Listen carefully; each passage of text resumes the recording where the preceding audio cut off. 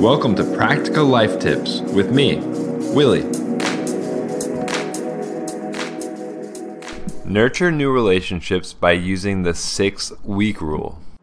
If you watch my vlog on YouTube, which I hope you do, you'll know that this is from my friend Los. The idea is that after meeting someone for the first time or after catching up with someone, create a calendar event 6 weeks from the current date for a follow-up call or Skype or FaceTime or whatever you choose. According to Los, who's played with the timing on this, 6 weeks is the perfect amount of time. It's long enough to allow for new things to have happened, but it's not too long that you feel like you're falling out of touch. I love this tip because I've definitely met people before that I really want to keep in touch with, but then shortly after meeting them, a bunch of new projects or work comes in, and I totally get heads down and forget about reaching out and maintaining that early relationship stage for months at a time. Creating calendar events the same day you meet that person solves this. And those catch-ups don't have to be long. They can be 5-10 minutes, something really easy and manageable in your schedule. If you're in New York or a busy city, you can do it in the car on your way to work, on your way to a meeting, or when you're walking from place to place.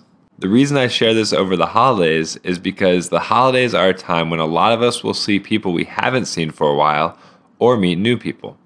In order to nurture those relationships, this tip is incredibly helpful. I would love to know if any of you guys listening do something like this. Do you set calendar events to catch up with people when you first meet them, or regular calendar events just to catch up with family? If so, what timing have you found to be most helpful? Is it 6 weeks like Los, or is it longer or shorter? Call in and let me know. And also, any practical life tips that you guys have, always share those with me. Any feedback, comments, I love hearing that stuff. And I love being able to share it out with the entire audience. If you're not listening on Anchor, you can always find me on Twitter or Instagram at MoreWillie. And you can find my vlog on YouTube as well if you search for More Willie or Willie Morris. If you're still listening, hit that applause button for a shout out.